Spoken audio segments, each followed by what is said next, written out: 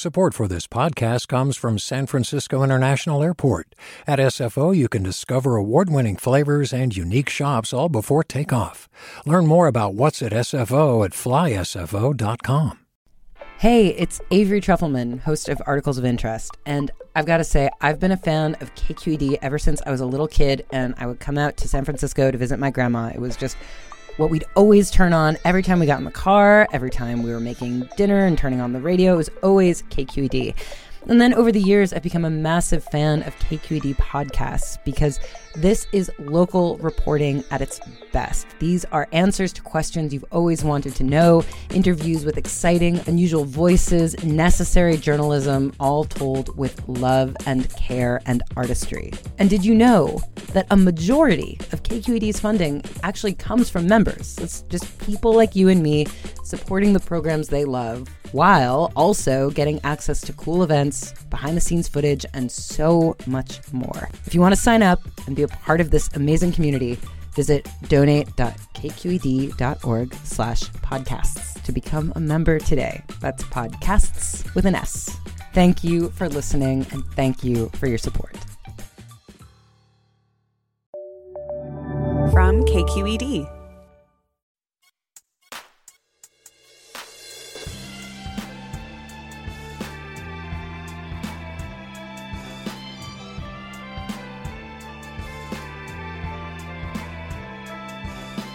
From KQED in San Francisco, this is Forum. I'm Mina Kim. Even as we're seeing more on-screen depictions of disability in films like Coda and Sound of Metal, the number of disabled people behind the camera remains low, and that affects what stories and the accuracy of stories that are told. 20 artists were recently awarded grants of $50,000 each from the Ford and Mellon Foundations for their work advancing the cultural landscape of disability storytelling in film, and also dance, theater, writing, and more. We'll meet 3 of the recipients after this news.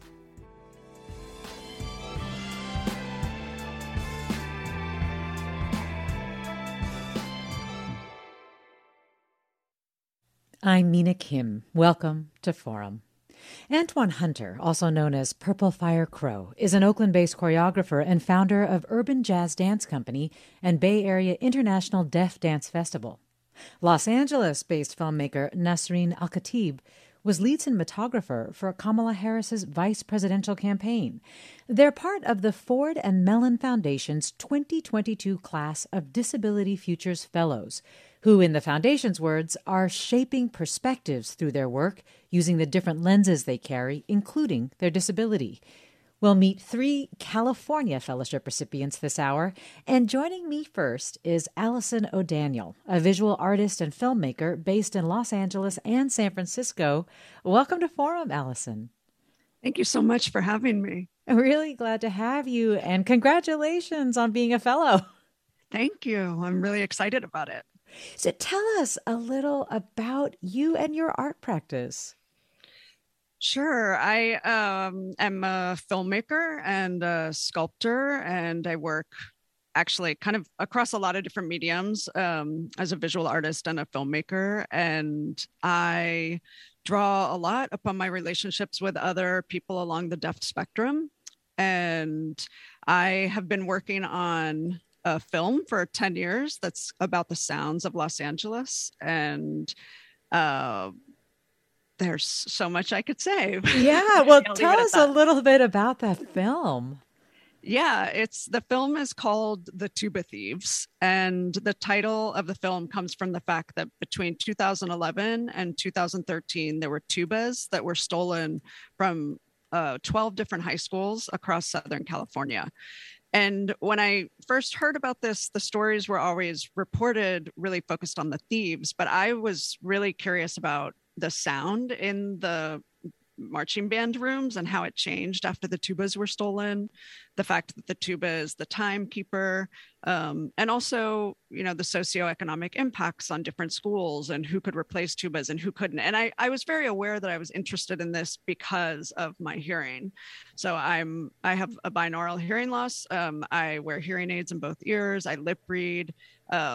I was raised in hearing culture and in a hearing school. And I started to make a previous film in 2008 where I felt like I was missing my other half and really wanted to find and like insert myself into the deaf community and find deaf friends and deaf chosen family, basically. And so this film has been a way for me to address sound and the experience of sound, and not just from the perspective of deaf and hard of hearing people, but also from the perspective of like animals in the Angeles National Forest who are impacted by the sounds of fires and by, the sound of the city kind of encroaching upon their environment. So I just have this perspective on sound that I feel really offers a lot, as I think many of my disabled cohort offers, and how I look at the world and how I hear the world and how I try to think about hearing, but maybe not tethered to the ears. Wow. I'm so intrigued by this film, and also your description of how your own personal experiences really inform the stories that you're drawn to. I was struck by you mentioning something along the lines of, almost a limited access to the deaf world growing up. Is that right? Yeah, this is really common for a lot of people who are hard of hearing. And, I was born in 1979 and I received hearing aids in 1983. And I think audiology, I'm saying this, audiology has come a long way, but still the goal is to put any child into the hearing world, to like air quotes normalize them. And that really does mean that you are missing half of yourself. Like you're missing half of your opportunity. I don't even like this term hearing loss. I really appreciate the term that the deaf community celebrates, which is deaf gain. And in my life, that's been true. Like once I shifted away from even like using or acknowledging the term hearing loss, my life has just become much brighter and better. Deaf Gain. I love the Allison O'Daniel, visual artist and filmmaker based in LA and San Francisco. I'm also excited to bring into the conversation now Antwan Hunter, Purple Fire Crow, a director, producer, choreographer based in Oakland, founder of Urban Jazz Dance Company and Bay Area International Deaf Dance Festival. Antwan Hunter, welcome to Forum. Thank you. Thank you so much. It's a blessing to be here. Well, it's a blessing to have you, because I understand you are deep in the throes of getting ready for the Bay Area International Deaf Film Festival in about 2 weeks. Is there something from that you're really excited about that you'd like to share? Oh, well, this is the 10th-year anniversary, so I'm glad we're still surviving, we haven't stopped. We want to be visual in the community, and especially in the Bay Area, in our home, we want to feel welcome in our home. And this year, when I had my vision of having the Bay Area International Deaf Dance Festival, I wanted to be all over the Bay Area.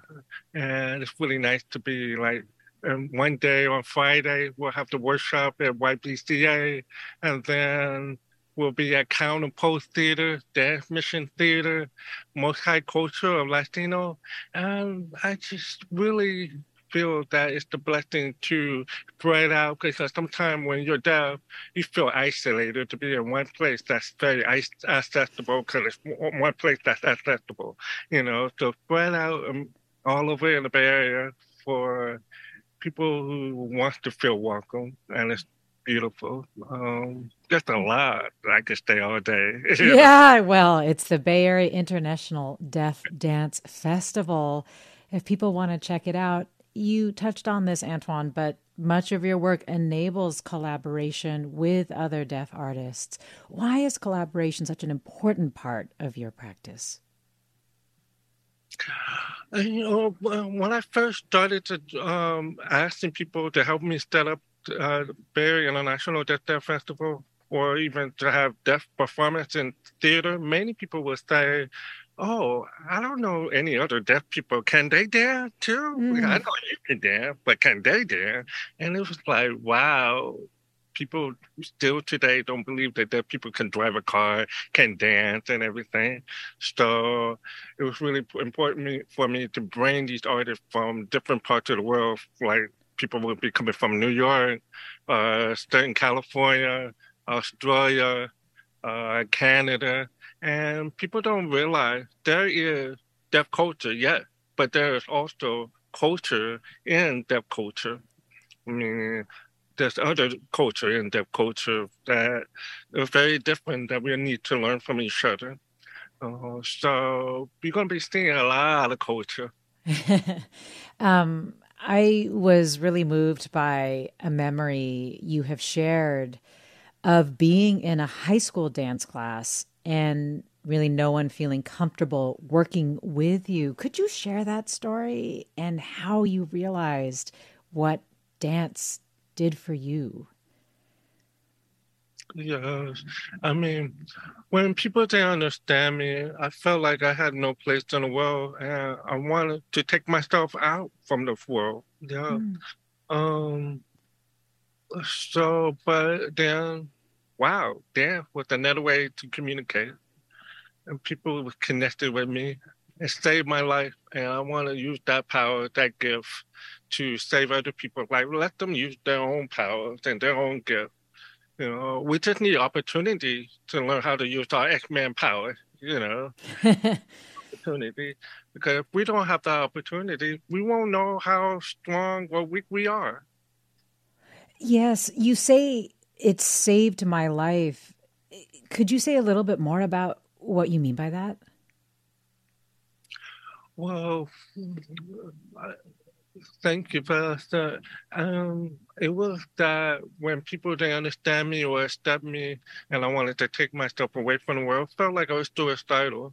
But it wasn't until I was at Skyline High School, the same one Tom Hank went to, and my dance teacher told me to create a dance. I was supposed to be with the group, but nobody danced with me, so I did my solo by Whitney Houston. You know that song, I Will Always Love You. Beautiful. That, and I was just dancing until it was the instrumental break. I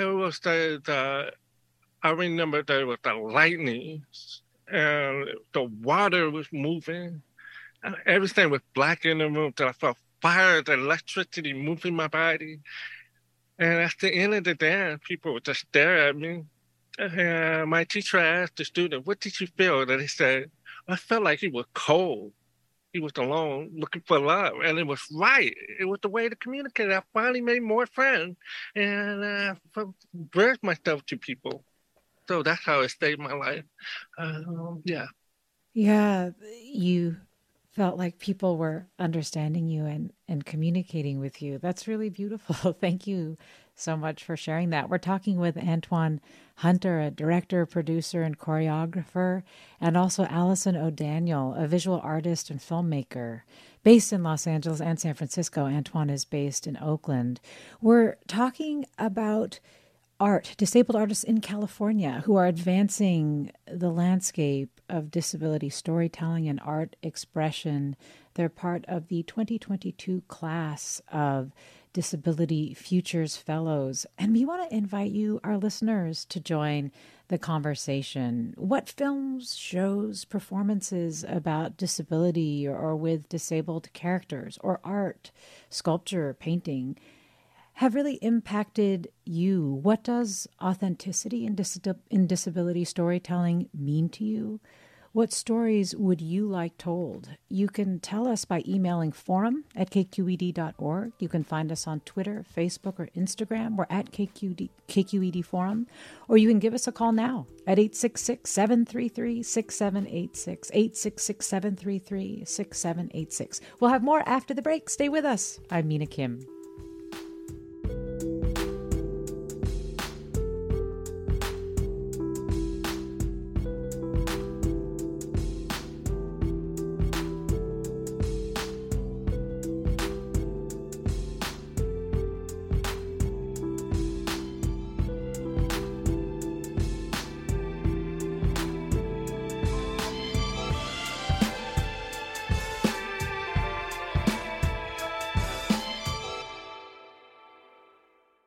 Support for Forum comes from San Francisco Opera. Set 10 years after a school shooting, the critically acclaimed opera Innocence takes us into a complex emotional journey where our understanding of innocence and guilt is constantly upended.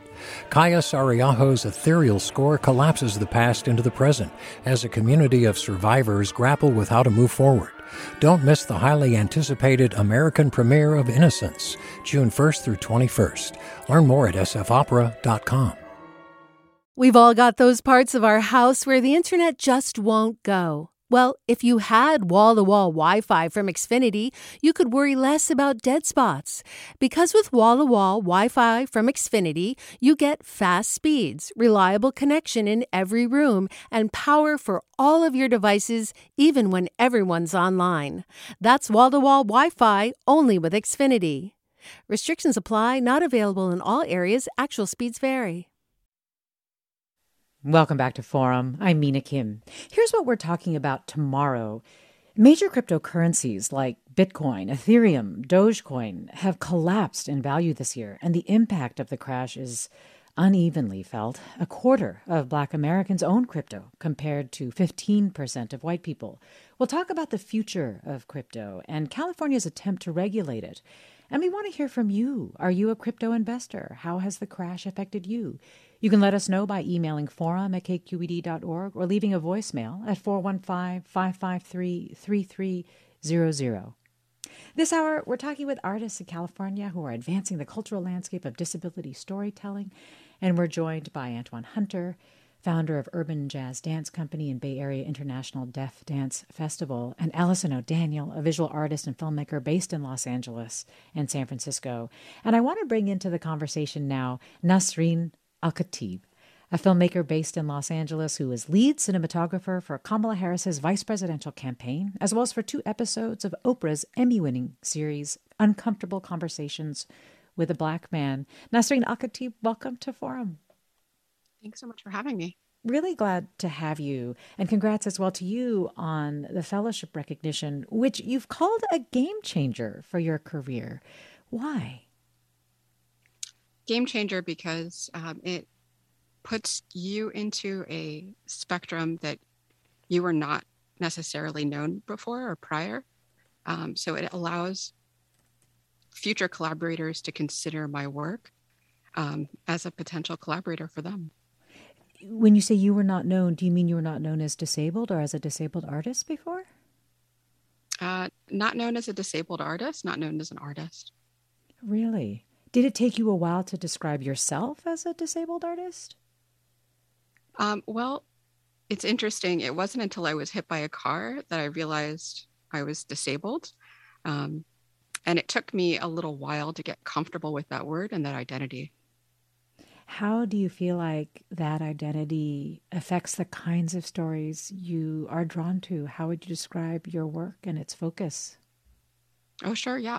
Also, I just want to say, I use the pronoun she, her, and hers. I'm speaking from Tongva land. I'm a multi-heritage woman wearing fitted black pants and a black t-shirt with long brown locks and tightly curly hair. I have 7 identities and 6 disabilities. In my work, I like to center disability, racial inequity, gender inequity, religious inequity. And after I became aware that I was disabled and that I could actually use disability in my own work, I started to broaden the peers around me and my community to bring in more disabled filmmakers and storytellers so that I could also use their firsthand POV knowledge to enrich the content I was creating. Can you share a bit about what you're working on right now? Oh, sure. One of the projects I'm working on right now is about the new generation of disabled space explorers. A journey that has included filming a 0G flight with 12 disabled people. And what is it about that story that has grabbed you? Well, the idea, we're living during a really pivotal moment in disability history. We have an opportunity to revolutionize the way audiences see disability via first-person POV.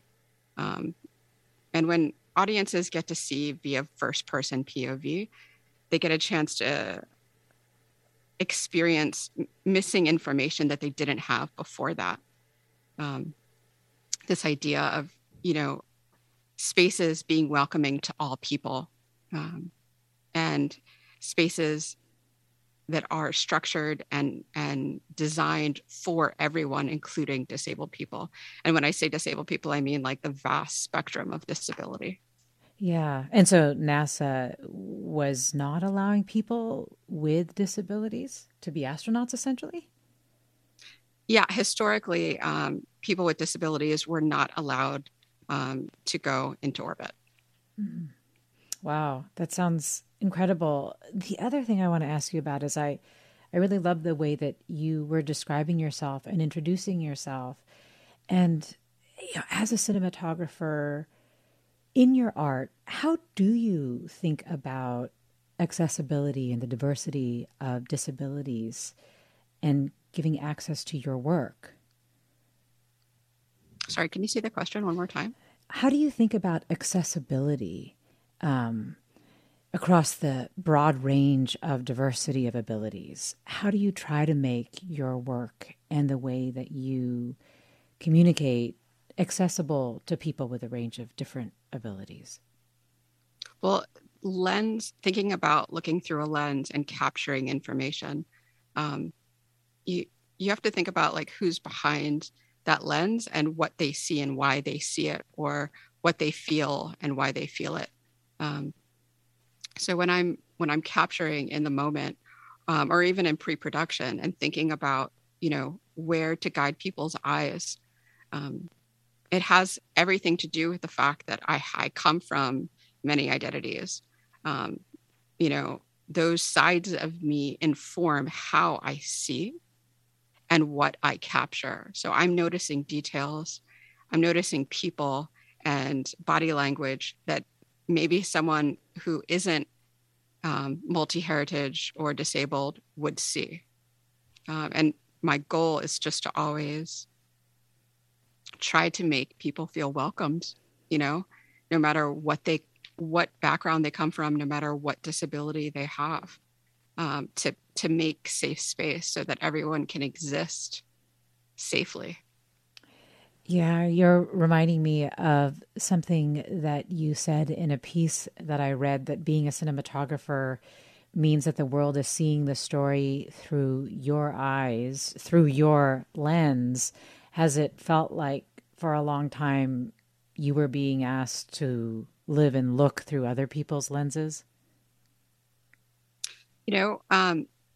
Growing up in the neighborhood that I grew up in, much of how I was programmed to be and act and respond has everything to do with colonization, and living in America.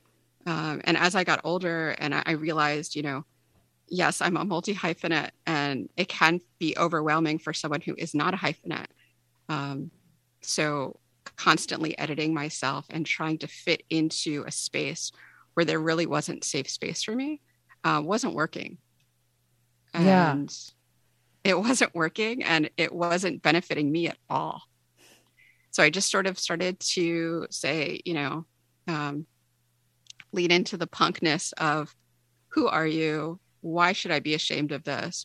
Why should I curtail or edit constantly to make this space, to make me fit into a shape that I don't fit in? I'm not that shape.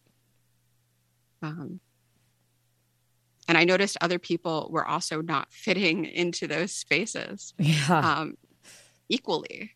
I noticed, all of the people in, I'm taking up a lot. I feel like I'm talking a lot and taking up a lot of space. So I'm just going to, I'm going to edit and stop there. Well, Allison O'Daniel, hearing Mesrine talk about how she thinks about her work, and also how she thinks about accessibility and making it accessible in other people's needs and perspectives. I am curious how you consider accessibility in your work, because I know you've been thinking a lot about this recently. Yeah. And I just want to say, I'm sitting here and I'm looking at a Zoom, and Antoine and I are both nodding like so much through everything that Nasreen was just saying. And yes. So, yeah, this is such a thrilling moment in general to be meeting all these other people who are, thinking at such a high, not basic level about this stuff. I think we've had to, kind of engage I don't mean to be a snob, but like a lot of kind of basic ideas about disability that a lot of people with disabilities are like, yeah, like I know, like let's go even farther, like let's, So when you ask me about what I think about accessibility, I have been, for a long time, I've been working in my films with acknowledging what the experience is like to not have access to certain things. And so sometimes I bring that into my work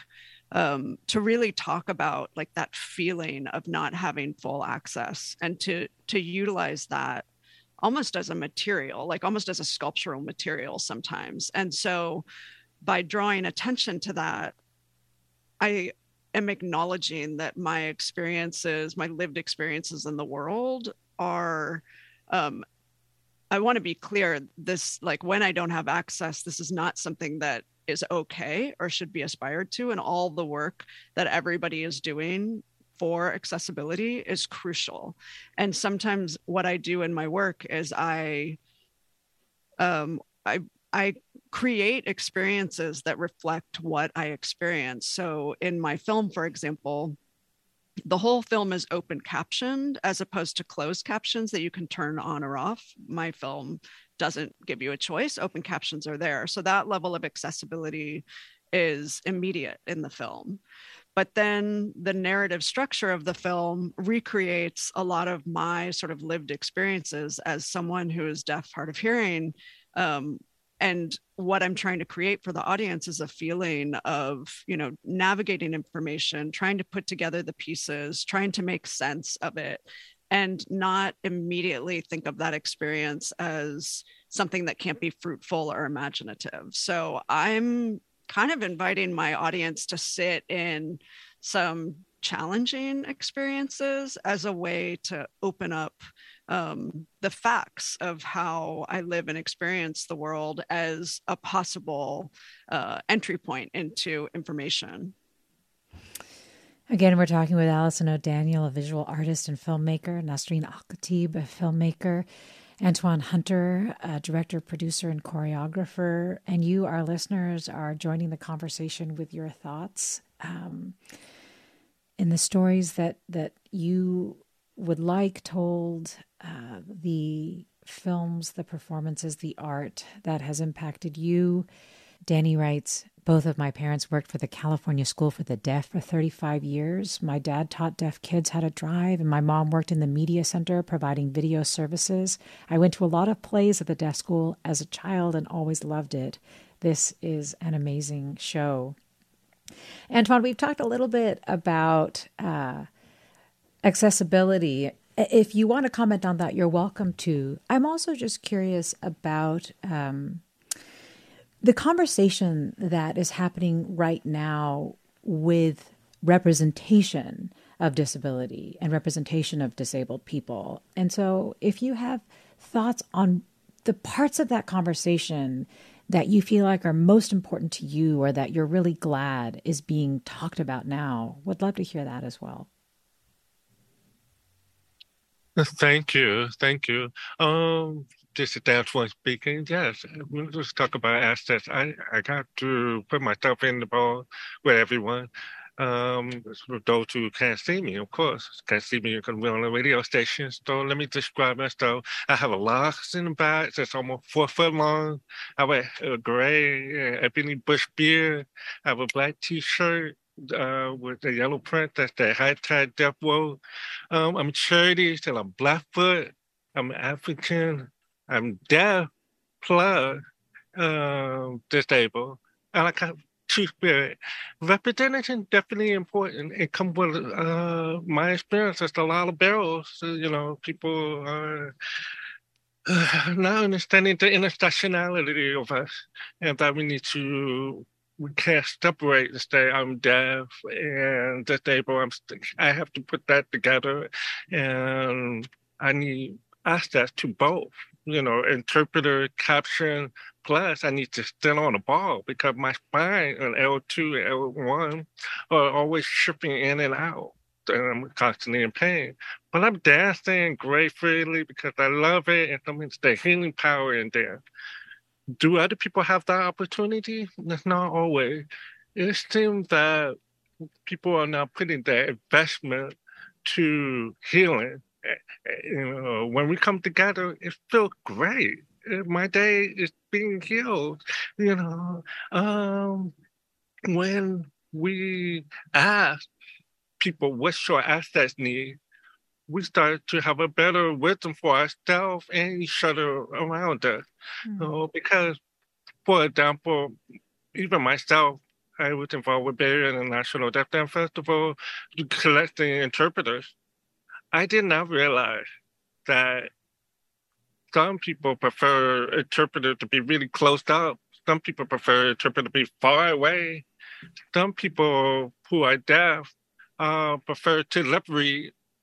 Some people who are deaf and blind prefer PT, meaning title interpreter, meaning they need to feel the interpreter signing.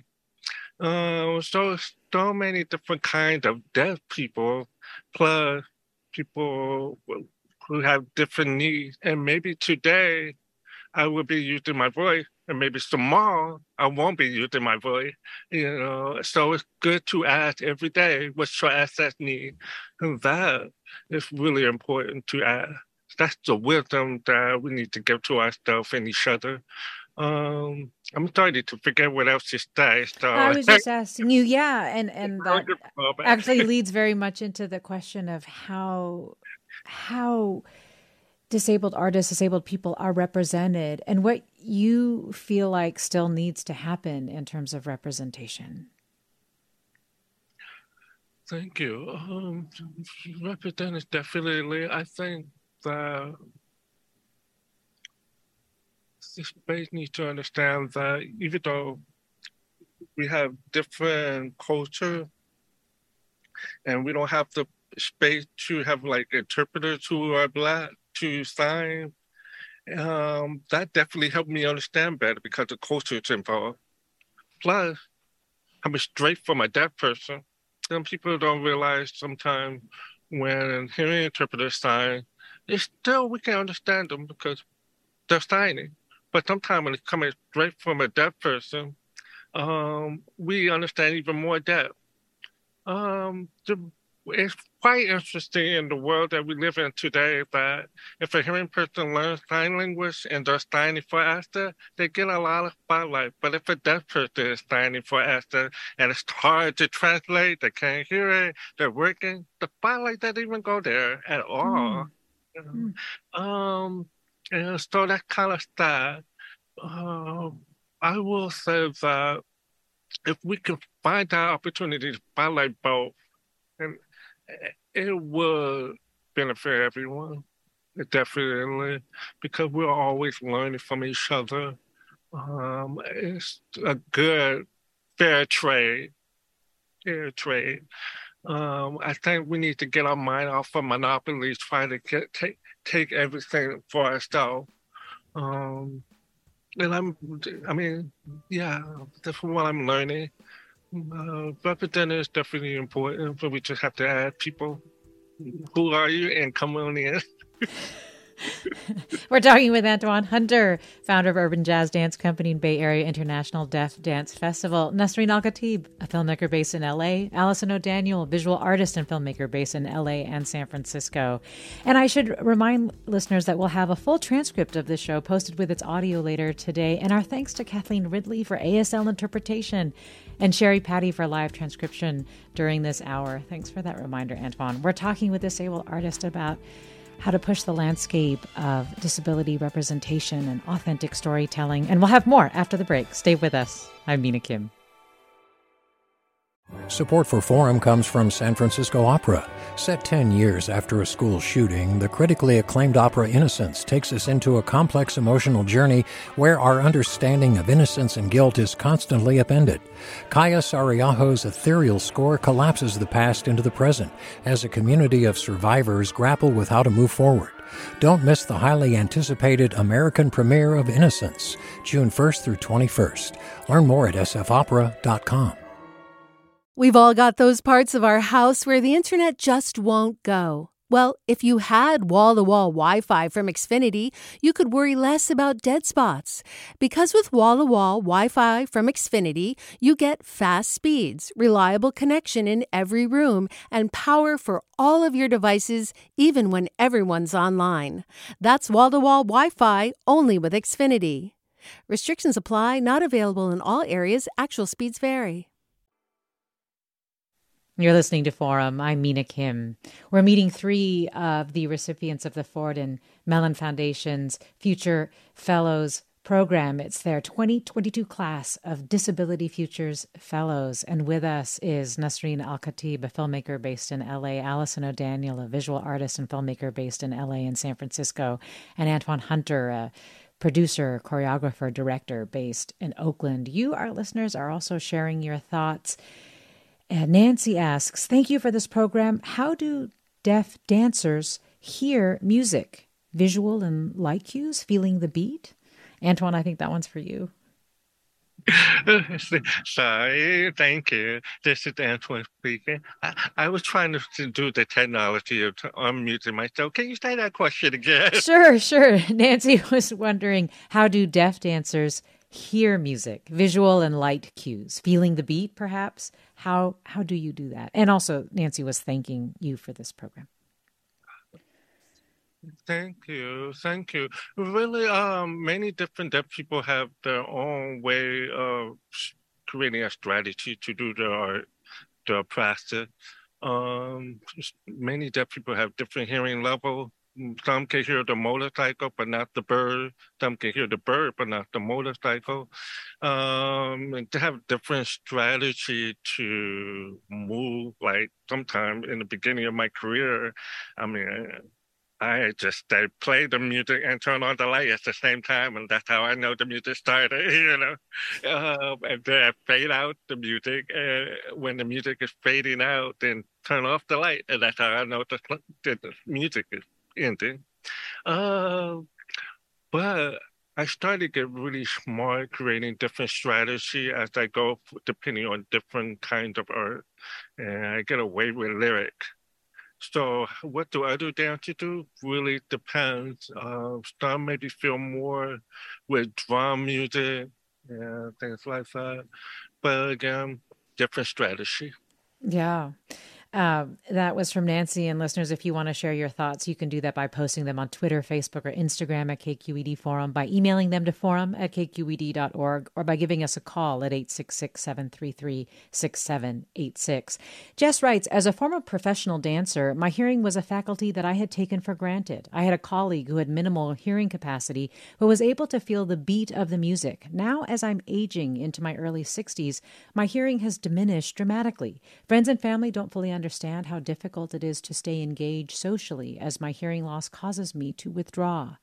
Movies and programs about hearing loss are doing a great service in showing how movies live. The Sound of Metal and Coda are a godsend. I'd love to ask our filmmakers, what are your thoughts on The Sound of Metal and Coda? I know that there have been mixed reactions to those two films. Allison, do you want to go first? Sure. And also I'll jump on the accessibility bandwagon and also describe myself, which I am a white woman with brown long hair that's pulled over into a braid on my left side. And I have big round clear glasses, and I'm wearing a shirt by deaf rapper Wawa that says "Show Some Love," which is a little shout out. He's also a main character in my film. Um, and well, I interviewed the director of Sound of Metal, Darius Martyr, for Filmmaker magazine. And I'll admit, when I was approached to do this interview, I was really, really skeptical because we don't have a good history of representation of the deaf in films. And not only is it few and far between, it's also just minimal. And I watched the film and I was really curious about, how was I going to ask him? What was I going to ask him? And what position was I in to talk to him about it? And, the questions that kept really interesting me were, why you? Why are you telling the story? What's your relationship to this? I became really impressed when they shared his production notes with me, because he did really amazing research. And now in hindsight, what I would say is that it's almost like Sound of Metal was like step one towards moving into what I think is really responsible filmmaking, in the way that he worked with the deaf community in Brooklyn and New York and really educated himself. And Darius's background, sort of interest in this, was that his grandmother was deaf, and so he became interested in that. I think it's a really beautiful American independent film. I think one thing that I'm really looking forward to is also getting people who are deaf and who have disabilities behind the camera and who are telling their stories with a lot of authenticity.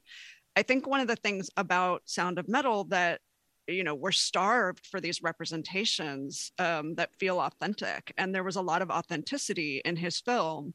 And yet at the same time, it still is about someone experiencing trauma around deafness. And I think not all of us, like many of us, have extremely diverse and varied lives where we experience a lot of frustration and trauma, but we also experience beautiful things and like easy things and very like mundane things around our experiences of disability. And so, I want to show that and see that. And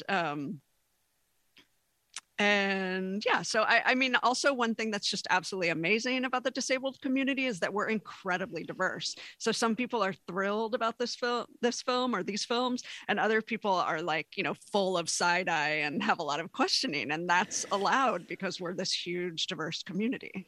Right. Nasreen, do you have any thoughts on this? And actually, I guess in the spirit of accessibility, I can also share with our listeners that I'm Korean American. I have my hair pulled back in a bun. My hair is black, and I'm wearing a button-down blue and white striped shirt. Nasreen, it's intriguing for me to hear Allison describe sort of step one in her view as Sound of Metal, and it kind of implies that there's a step two.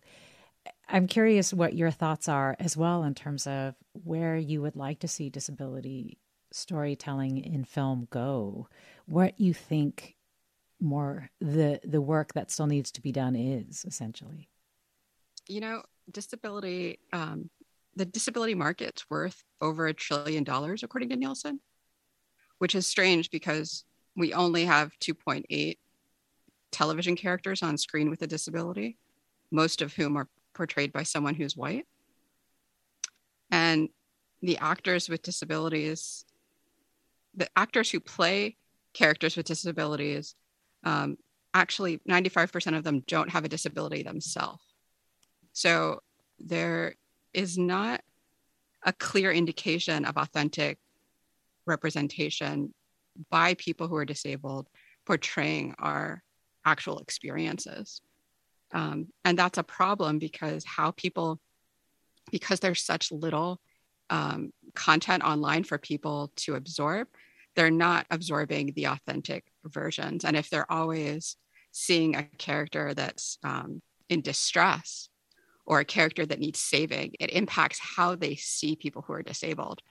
So thank you for bringing this up and giving us a chance to sort of identify content that does have normal and easy portrayals of disability, the way Allison had said. You know, Lady Parts is a great show that has that.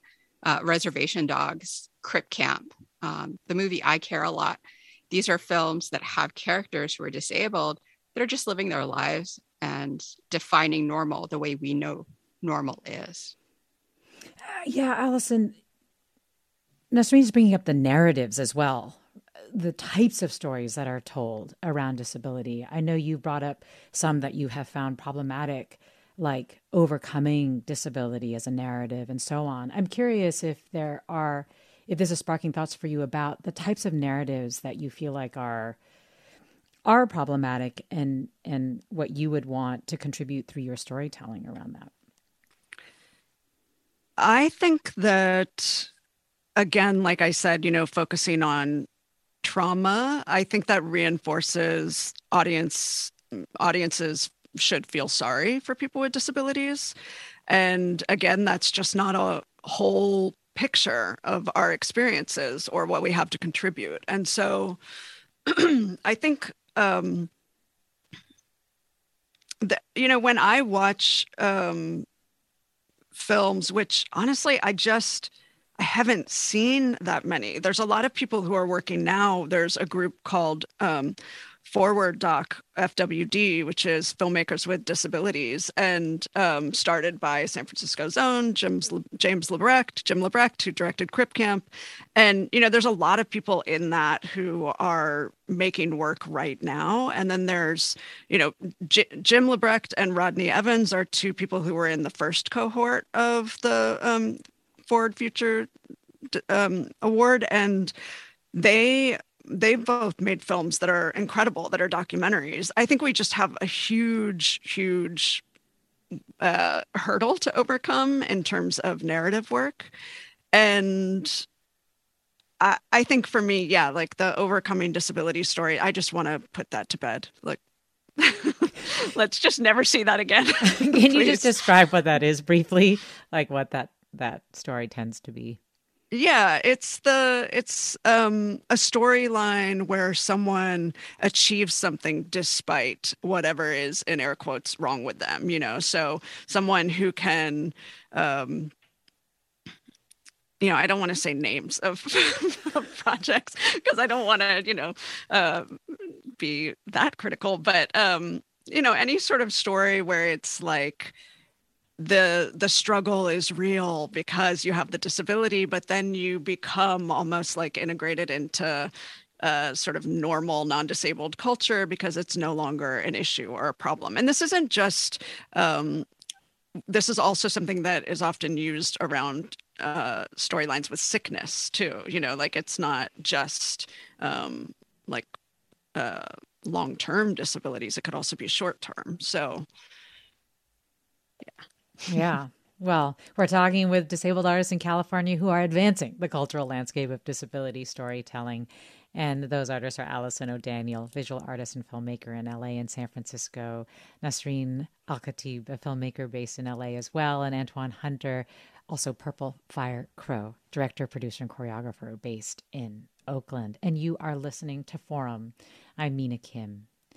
So then what signs do you see that are helpful or positive in your view of disability storytelling and the direction that it's moving in?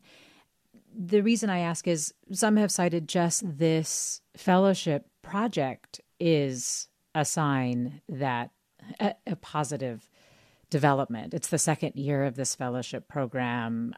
It was one that I don't know if they knew how long, if it would have a second year as well.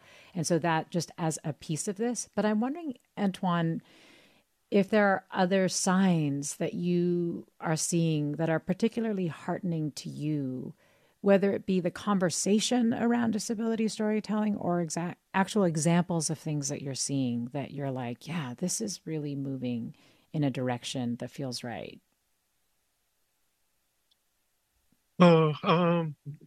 This is Dance speaking. I'm also the vice president of the Bay Area Black Deaf Advocates, and we work with children a lot. And these children really inspire me to work hard every day because I'm hoping their future will be great. Thing that I didn't have, I want to make sure those children have it, and they lead us. One thing I think people don't realize, the older we get, at some point, all of us going to have disabilities, and you're going to have, you can't see, you can't hear, you can't move. But there are people, we need to be fixing the problem now for access right now for the better of the future to be improved. We keep talking about some more, but I realize that's a waste of time to go too slow about tomorrow. Let's do it now, work on it now. But it's always worth speaking about it. But let's do the action now, So I think for me about the future is that we give that space for the younger people to carry us to further. I don't want to make it too confusing, but I'm really grateful for KQED Forum right now to have the conversation, because people are being afraid to have that conversation quiet. And how can we actually move forward, without having that conversation? So I'm hoping that we continue the conversation. 1 year, next year, with the fellowship or no fellowship, we need to keep that conversation open. Well, done. Let's do it. Nasreen, also wanted to ask you that question.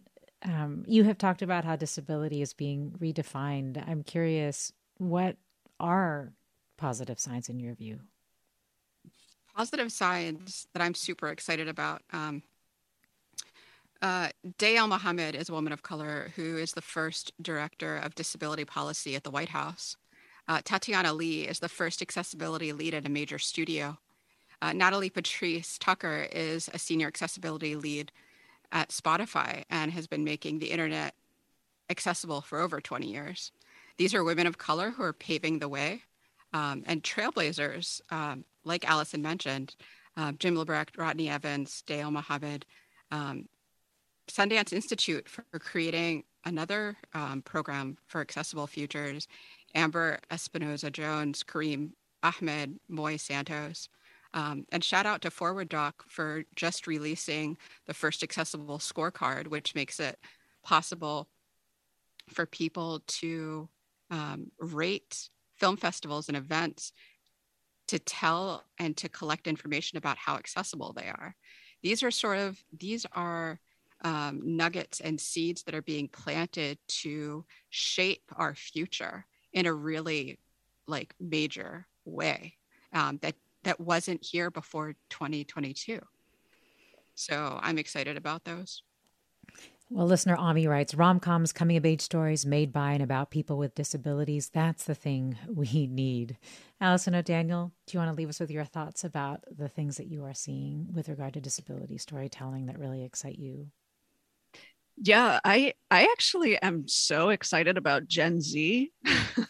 I think that, I teach film at the California College of the Arts, and students come in and everyone, regardless of disability, is using captions. Captions are becoming normalized. It's and on social media, there is this extremely empowered Gen Z where everybody is just constantly saying, this is the way you can do this. This is what it should look like. Caption your content. Don't call me by this name, and et cetera, et cetera, et cetera. So I feel like, policy has to be put in place, films need to be made, art needs to be made, but people practicing it is where this really happens. And Gen Z is huge, and I love their empowerment. And then I would also just add that in the art world, there's a really beautiful community of disabled artists that I am just thrilled about and love so much all the work that everybody's doing. So.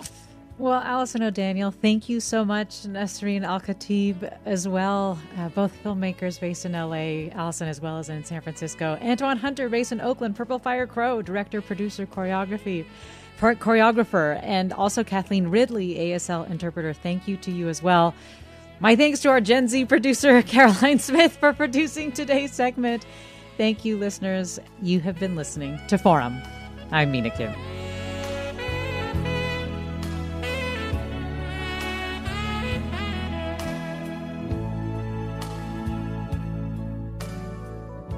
Funds for the production of Forum are provided by the members of KQED Public Radio, the Germanicos Foundation, the Generosity Foundation, and the Heising Simons Foundation. Support for Forum comes from San Francisco Opera. Set 10 years after a school shooting, the critically acclaimed opera Innocence takes us into a complex emotional journey where our understanding of innocence and guilt is constantly upended.